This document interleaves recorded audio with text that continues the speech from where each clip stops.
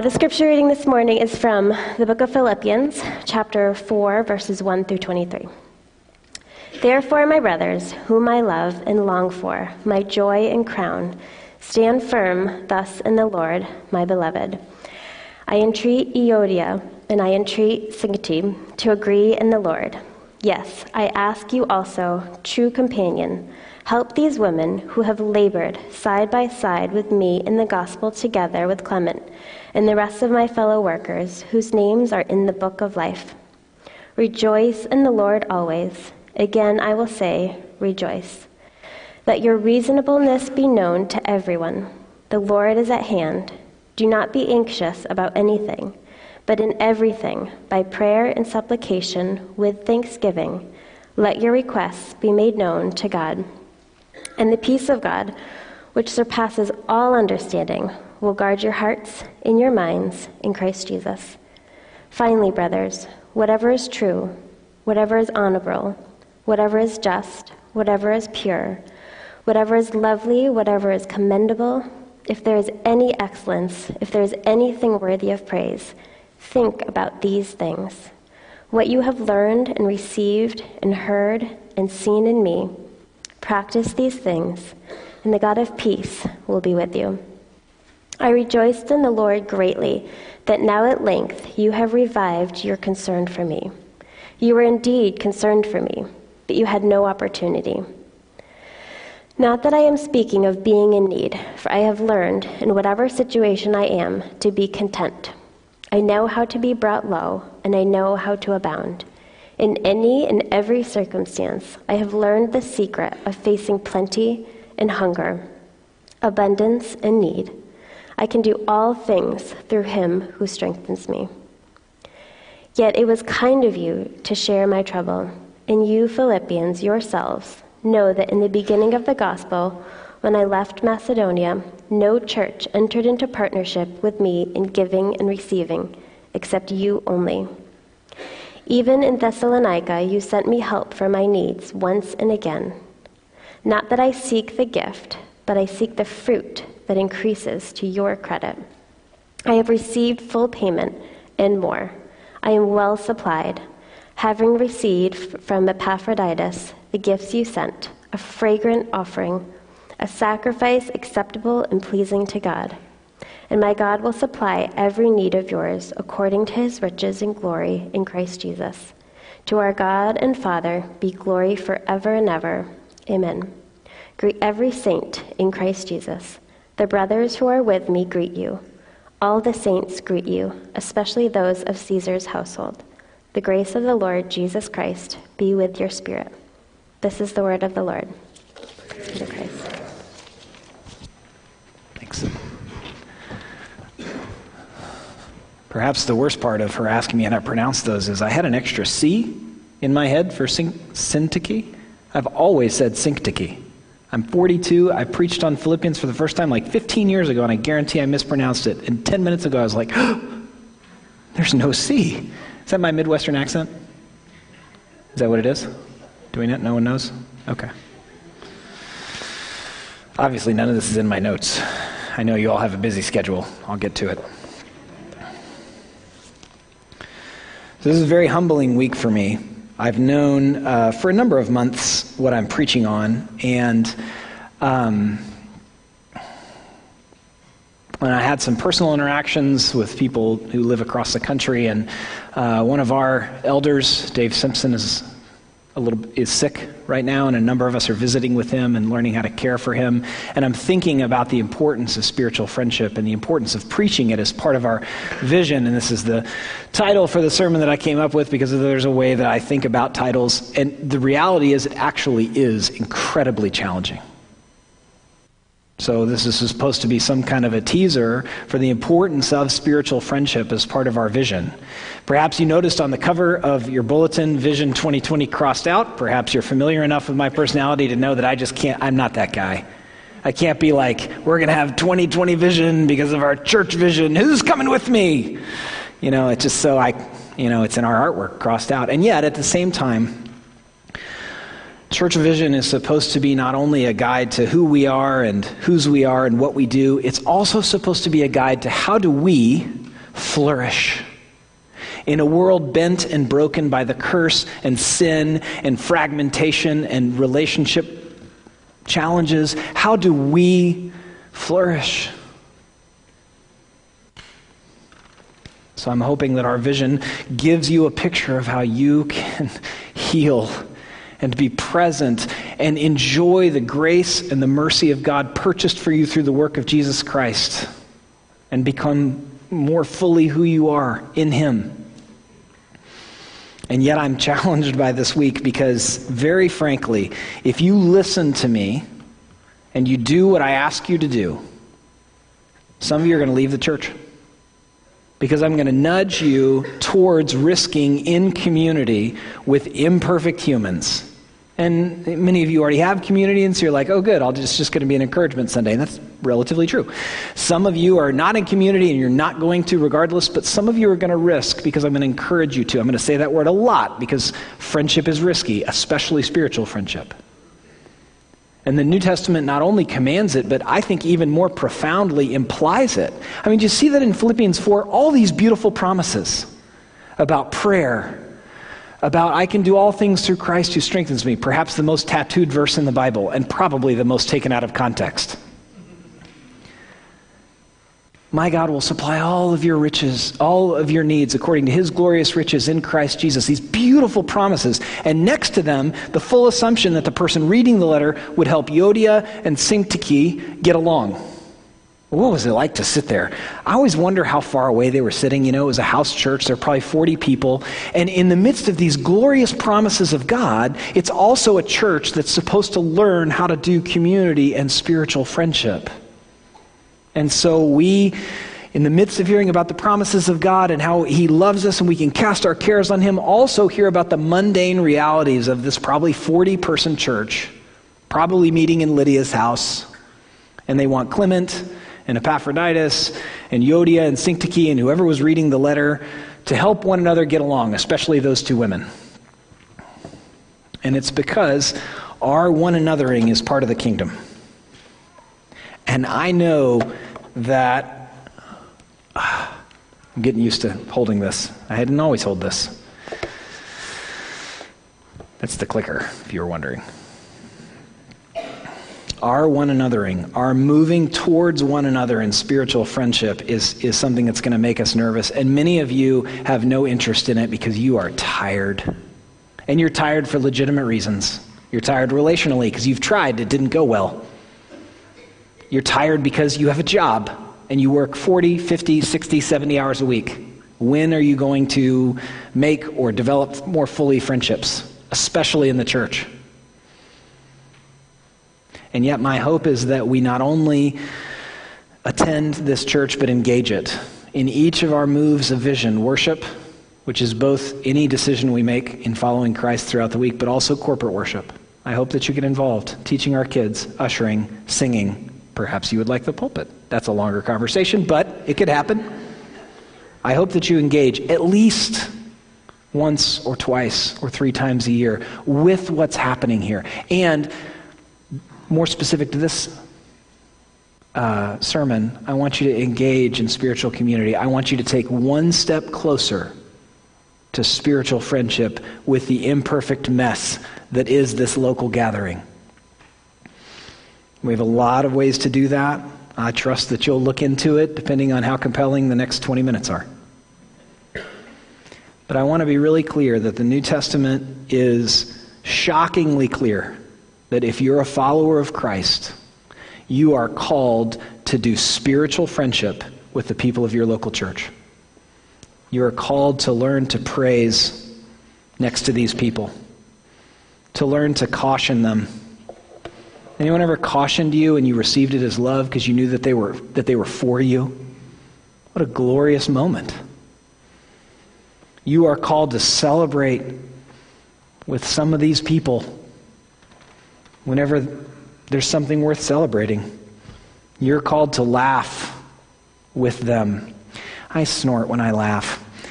And I didn't before I moved here. And there are 2 people in the room that are entirely responsible for that. Have you ever been called out by somebody? cautioned you on something. I was called out a couple of weeks ago by somebody for a family situation, and I felt defensive, and then someone else said the exact same thing to me a couple of days later. And I was like, ugh. But I know they're for me. This is my definition of spiritual friendship, by the way. Perhaps too short, perhaps too trite. Certainly not the only thing to be said about spiritual friendship, but we know that they're for us. Their bottom line of being for us is the gospel, but then they're for us in our story. If you're a part of this local gathering, you will be called upon to sit with someone in silence when they're in a rough season.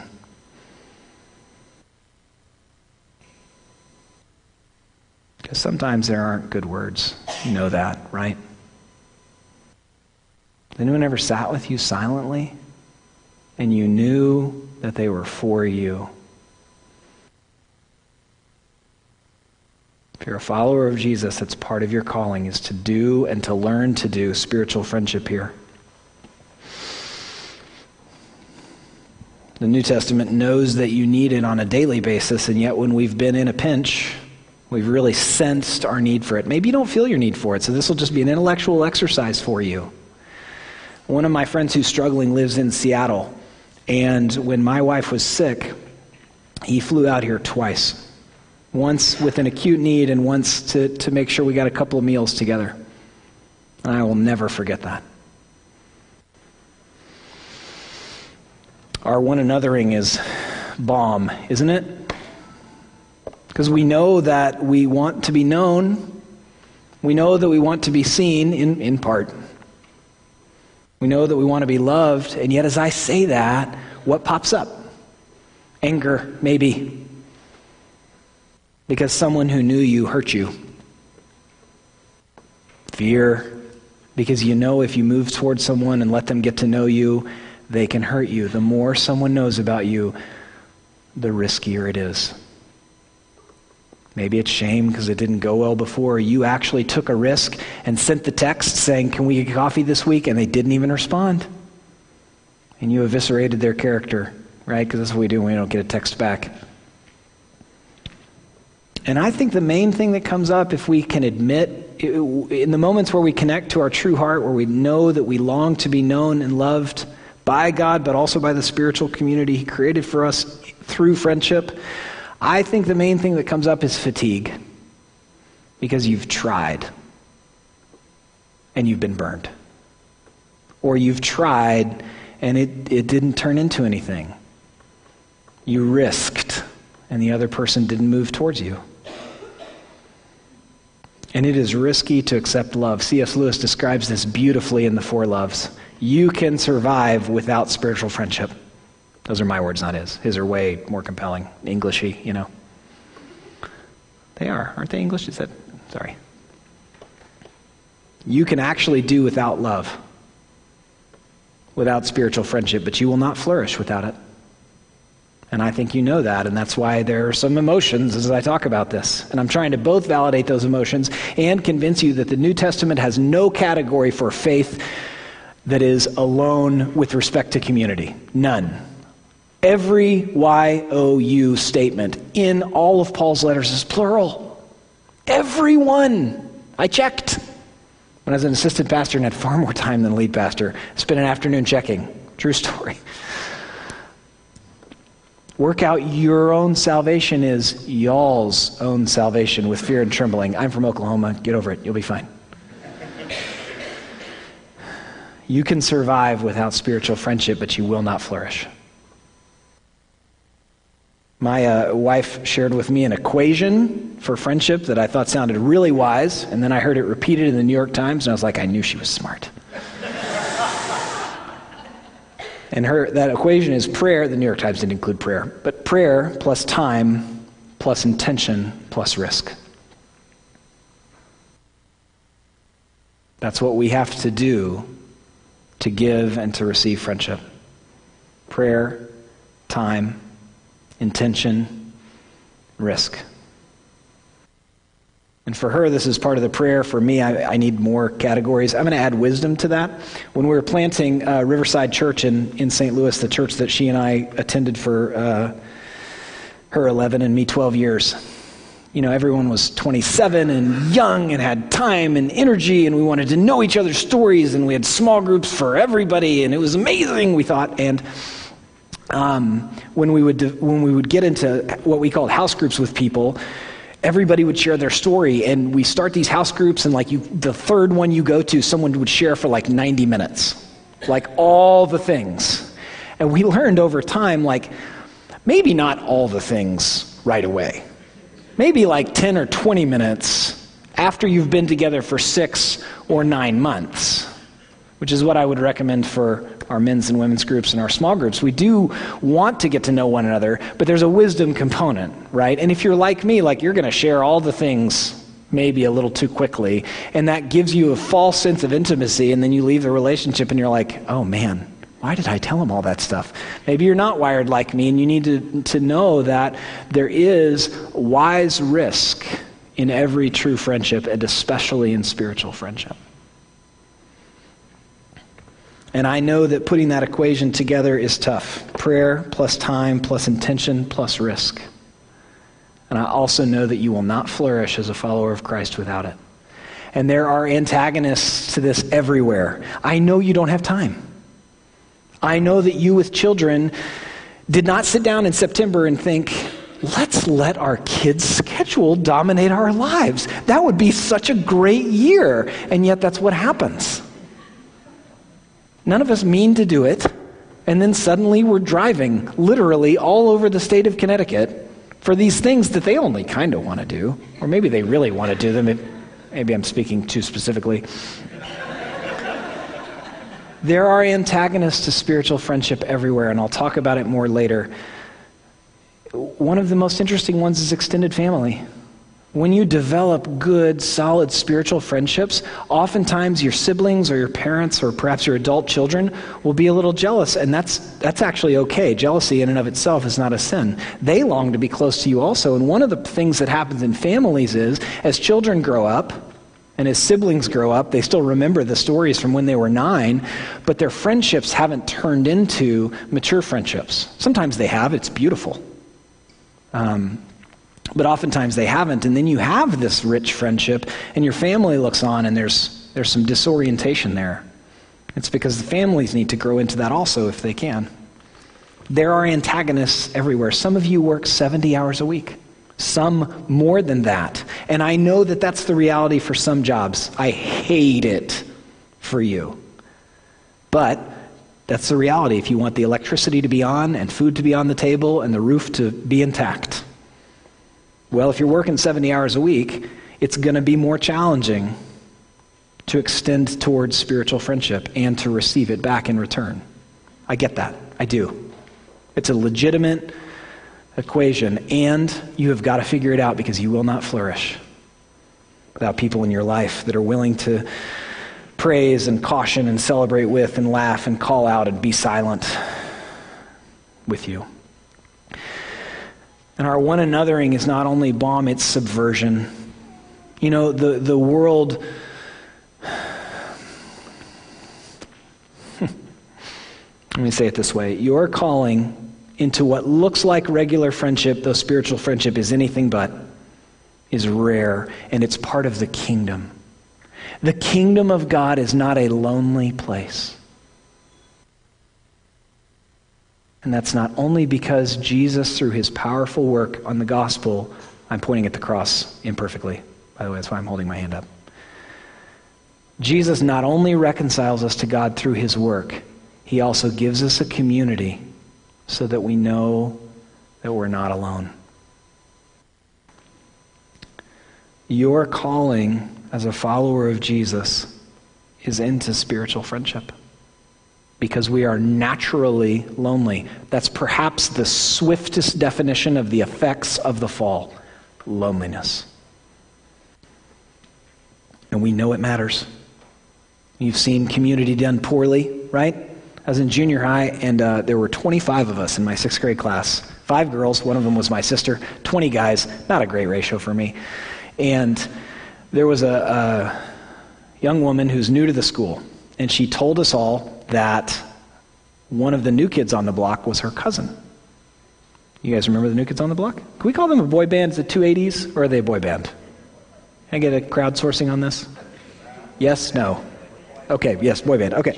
And at the time, boy bands were new. We were like, wow, that's amazing. Well, we found out within 7 days that she made that up.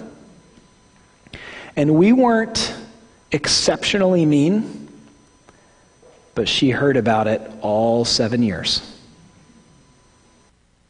And that still bothers me. I'm still sad. When I saw her at a reunion, I made sure that we talked for a while, and I made sure I did not bring that up. We know that bad community harms. And we know that good community is such balm to our soul and such subversion of what the world because it has been affected by the curse does. What the world encourages us towards is more stuff. And what the scripture says is your heart will come alive through generosity. The world would encourage us to get more likes on social media, and yet when we're suffering, what we need is someone to sit with us in spiritual friendship. The world would encourage us that we need more savings to retire, and we know that we need good friends who will show up. And I know those things aren't opposed to one another, but you know what I'm talking about. The world attempts to convince us what we need to have to be happy, and yet in our times of suffering, none of that mattered. When I was very sick over 10 years ago, I remember my pastor at the time saying to me, lesser affections will fade. And he was right. And I can tell you the name of every person that came and visited me in the hospital and brought me lunch.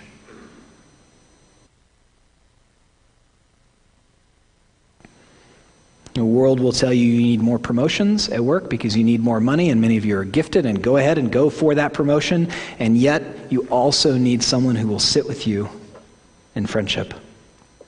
The world tells you need more vacations, and you do, because vacations are awesome, but you also need a stable body of people that are for you in spiritual friendship. Dave Simpson, our elder who is in the hospital right now, has no family anywhere near. He has a distant cousin in Kansas, and he's had no less than 10 people from this church visit him. And we don't do great in those visits. We actually had to have a meeting after the 9 o'clock service because the visits weren't all happening well. We're figuring it out. But he has spiritual family here. Our one anothering, our movements towards one another are not only balm and subversion to what the world would distract us from, it's also evangelism. How we do life is part of how we actually tell people about Jesus. For me, because I work here, people know why I come every Sunday, but for you, they're going to wonder. And they're going to ask why you sing. And perhaps you'll come up with a terrific metaphor, like it's kind of the same reason we sing at baseball games. We're singing about things we care about and celebrate. Perhaps you'll talk about how important it is to your heart to remember the promises of God. But also how you treat one another in this imperfect spiritual community. How we do spiritual friendship is how we proclaim that God not only loves us and has reconciled us to himself, but calls us to be in friendship with one another. Especially in times of suffering. And we get to bring meals to one another, sit with one another, pray with one another. This is part of how we tell people about the good news of God. I think about all of the questions that I would like a more specific answer from God about, be it evangelism or the dinosaurs or something like that.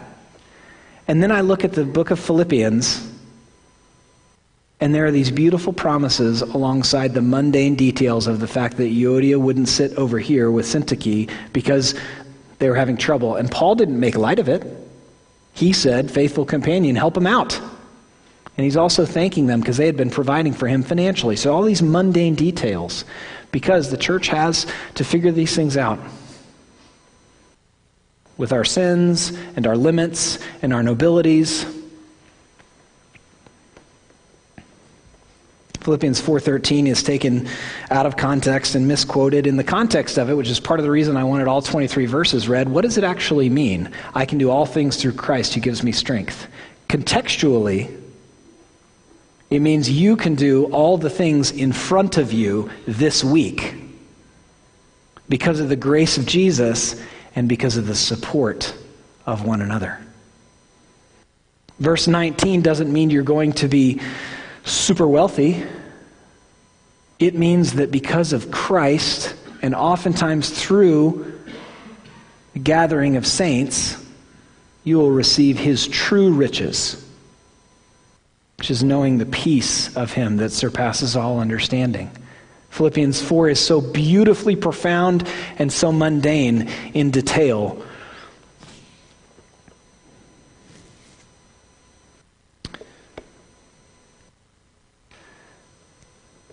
One of my favorite professors at Covenant Seminary, his name is Jerram Bars. And he's a very, very kind, sweet-tempered man who will also say hard things. He once told a student, if I were a dragon, I'd breathe fire on you.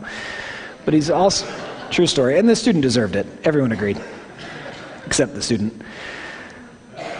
He was once taking his wife car shopping.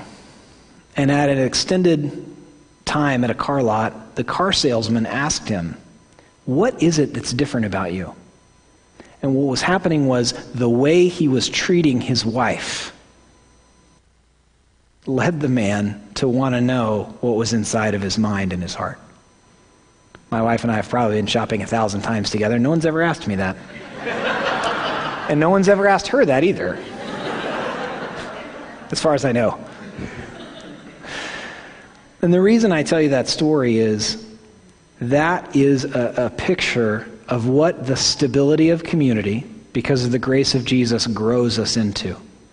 Are people that actually love one another, be it spouse or fellow church member or someone that you serve with or someone in your Bible study or small group, we're actually being grown into a stability of soul and a care for one another that is not only a balm to us, not only is a subversion to the powers of the world that still exist, it's also part of how we present the grace and mercy and gospel of God to the world.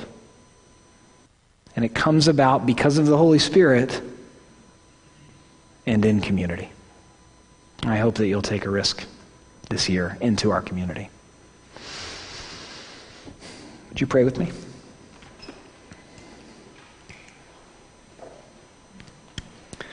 Father in heaven, your promises are so good that we can cast our anxieties on you because you care for us, that the peace of your Son Jesus will guard our hearts and our minds,